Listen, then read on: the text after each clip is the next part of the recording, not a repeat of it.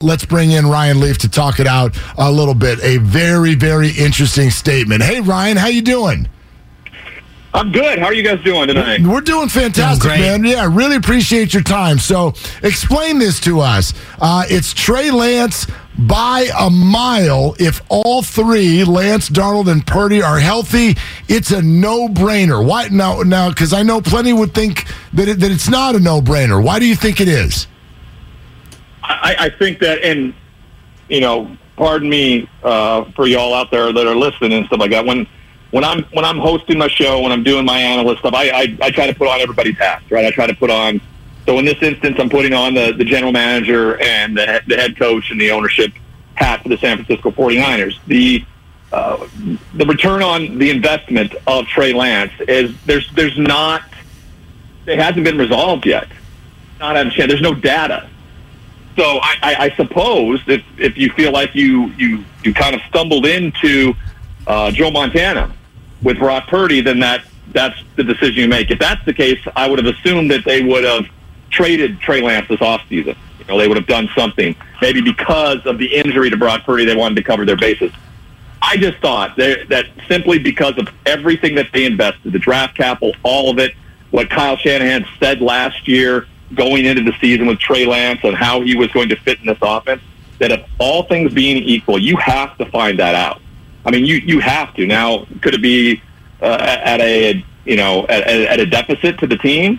I don't think so. I think the team can overcome all that, and ultimately you'll figure out who your starting quarterback is. But I do. I think that Trey Lance has to be the answer going into this season, and you better get your answer. And if you don't, then I don't know what this has all been about. Maybe you're holding him back so you can use him as trade bait when Brock Purdy becomes healthy. It's just the ambiguity around the quarterback position for a team that I think is very capable of winning the division by a couple games.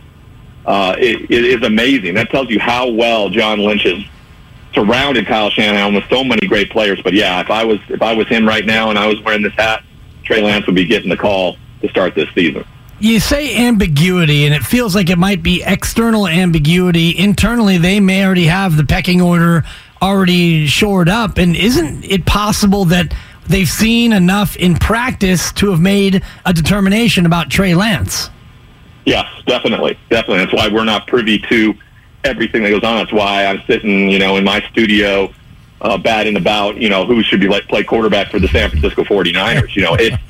It easily could be a made decision. It's opportunistic that they were going to play Trey Lance a bunch in the preseason, get some film out there, and utilize that as momentum for leverage to trade him away and try to get something in return for all that went into getting him to San Francisco. I don't know. We don't know. I haven't had a chance to talk to John Lynch in in a few months, so I can reach back out, and I don't know if he's going to tell me anything. He's usually pretty close to the vest with that, my old teammate from Tampa Bay. But I do think that could be reasonable. I do think they could have seen enough. I've seen enough from Brock Purdy that I know he can be a starting quarterback in this league.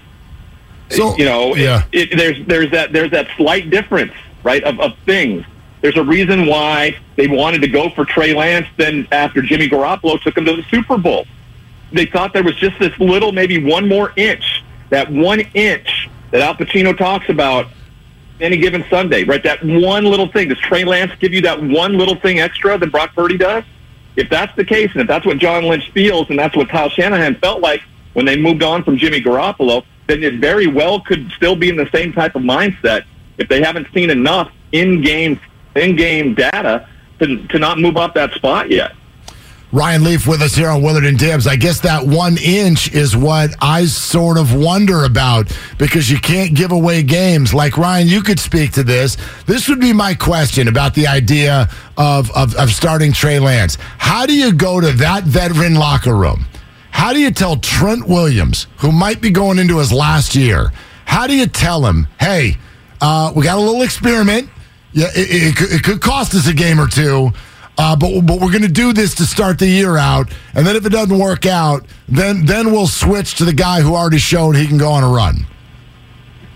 I mean, if it's already sold in the locker room, if that's the belief in the locker room, then it will never come to fruition. It won't. If that's the belief with the likes of Trent Williams but I don't think that's the case. If they believe that Trent they believe that Trey Lance them a chance to win football games in many different and multiple ways, then the team's going to be behind it. I don't. Maybe you guys, because you're so close to it, you got enough data. I've watched every single game he's played. I've seen every single snap that Trey Lance has played. I don't have enough data that I can make a comprehensive decision that he's not the guy in San Francisco. I mean, the variable of being available is a huge variable, one that's a lot of times not quantifiable because people kind of throw that to the outside as an outlier and say availability is something you can't dictate because injuries happen. Well, plain and simple, the guy hasn't been available. That's the bottom line. And if he is available, if he's healthy, the belief in him from upstairs all the way down to that locker room was he's the guy. So if he's not in the minds of players in that locker room, I don't think for 1 second that Kyle Shanahan trots out Trey Lance to be the starting quarterback if people don't believe it can be true in that locker room. Agreed. And I think if Kyle Shanahan doesn't believe that Trey Lance is the guy, how does that affect Trey Lance's trade value, knowing that Kyle Shanahan is seen as some sort of a QB whisperer around the league? I think it absolutely just throws him under the bus. Now, there's going to be, don't forget, Jerry Jones went out and got me heading into my 4th year, because I was a number 2 overall pick. There's something to that. There's an aura that revolves around it. This guy was scouted. This guy was thought of. This guy was thought of so much that San Francisco gave up all of that to move up to number 3 to take Trey Lance. So there may be an owner out there, a general manager that firmly believes, we get him in here, we can make him a franchise quarterback. So all you have to have is the belief of one person, right? When it's all said and done, but it will do harm. And then ultimately, that team out there that may think that, they'll go, well, no one's going to trade for this guy because clearly Kyle Shanahan doesn't think he's got the goods to be the starter. So we'll just wait till he's released, and then you have to see what that market looks like, where that player is willing to go when he's a free agent. I would garner that the 3rd overall pick with really no data other than maybe some speculation that Kyle Shanahan, who's been kind of a quarterback whisperer for whoever it is, and wasn't able to figure it out and work it out. I still think he probably have some sort of trade value somewhere if that's the case. Ryan, I wonder this, just because of what the expectation is when you are the number 3 pick in the draft in terms of the chances that you're going to get. You were the number 2 overall pick in the draft. How would you have felt if a team essentially only gave you 4 starts and then moved on? How would you feel toward that team? Oh, I feel horrible. I feel like they did well, listen, you guys know my stance around this. There's too much ownership placed on the player who has zero choice in where he's drafted. Zero. When he's drafted or where he's drafted and the expectations that come with that. You look at the draft this year. Anthony Richardson, I don't believe for any reason should have been drafted in the top 10 or at least maybe even the first round. The best thing that happened to Will Levis is that he fell out of the first round and went to the second round. He's not going to have to wear that anchor. He's not going to have those expectations. Trey Lance wears it.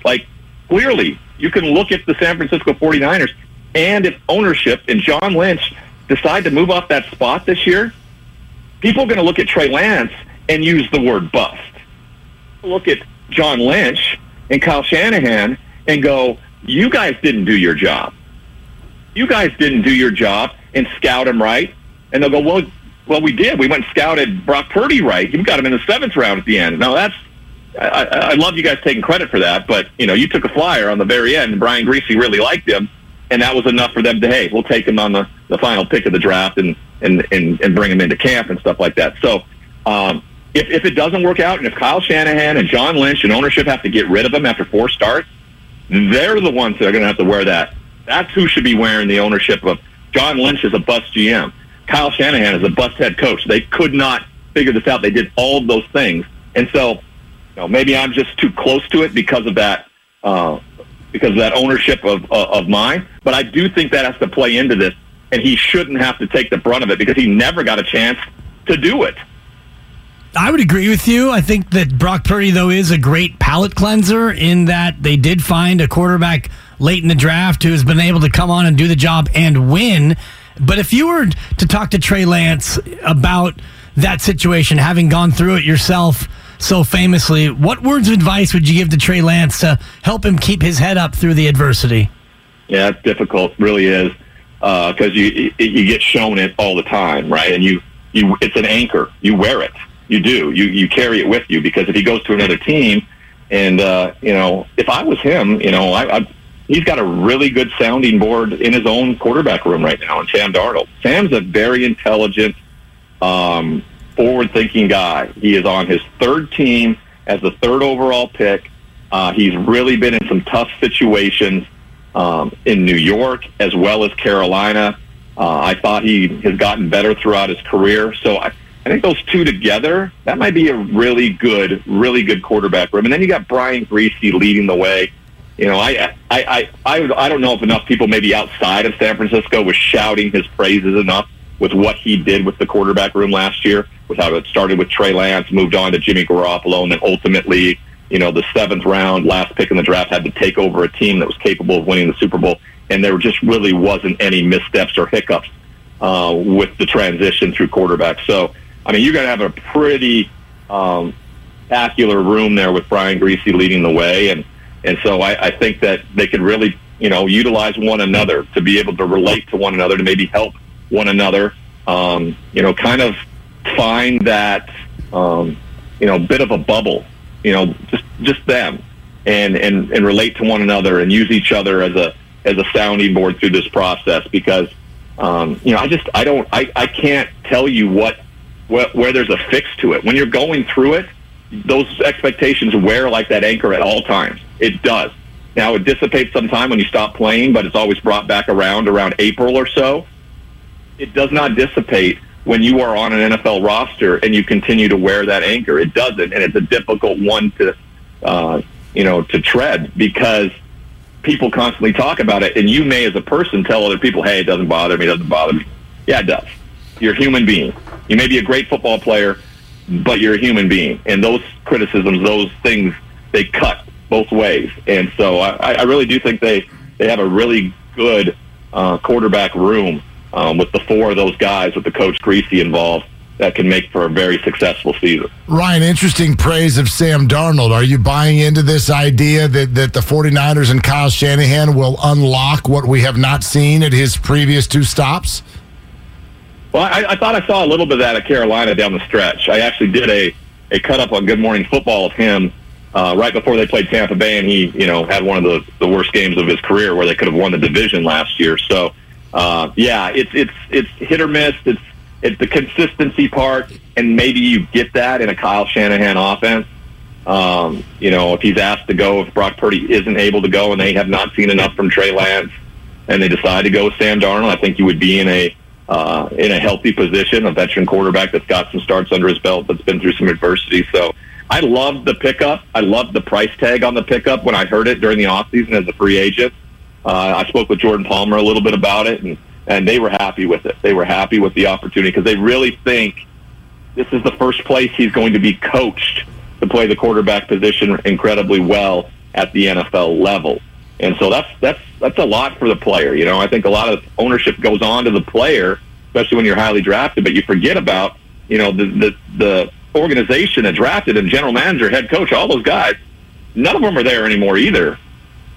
But no one's talking about that. They continue to talk about the guy that didn't work out in New York. So, again, this is, like I said, this is some guys that I think have pretty darn good heads on their shoulders. And if he's asked to play, I think I picked San Francisco to win the West today on my show, and I picked them to win by a couple games, and I picked them to win, hit their over on win total. I think it was 10.5. And I picked them to hit the over on that, even with the ambiguity in my eyes at the quarterback position. Ryan, great stuff, man. Thank you so much for hopping on for a few. You bet. You guys have a great night. And, we're getting closer and closer to the season. Yeah, here we go. Nice. Here we go. Yeah, got thanks, one basketball Ryan. series left, and then a lazy summer, and here we go. Yep. Ryan Leaf with us here on Willard and Dibs.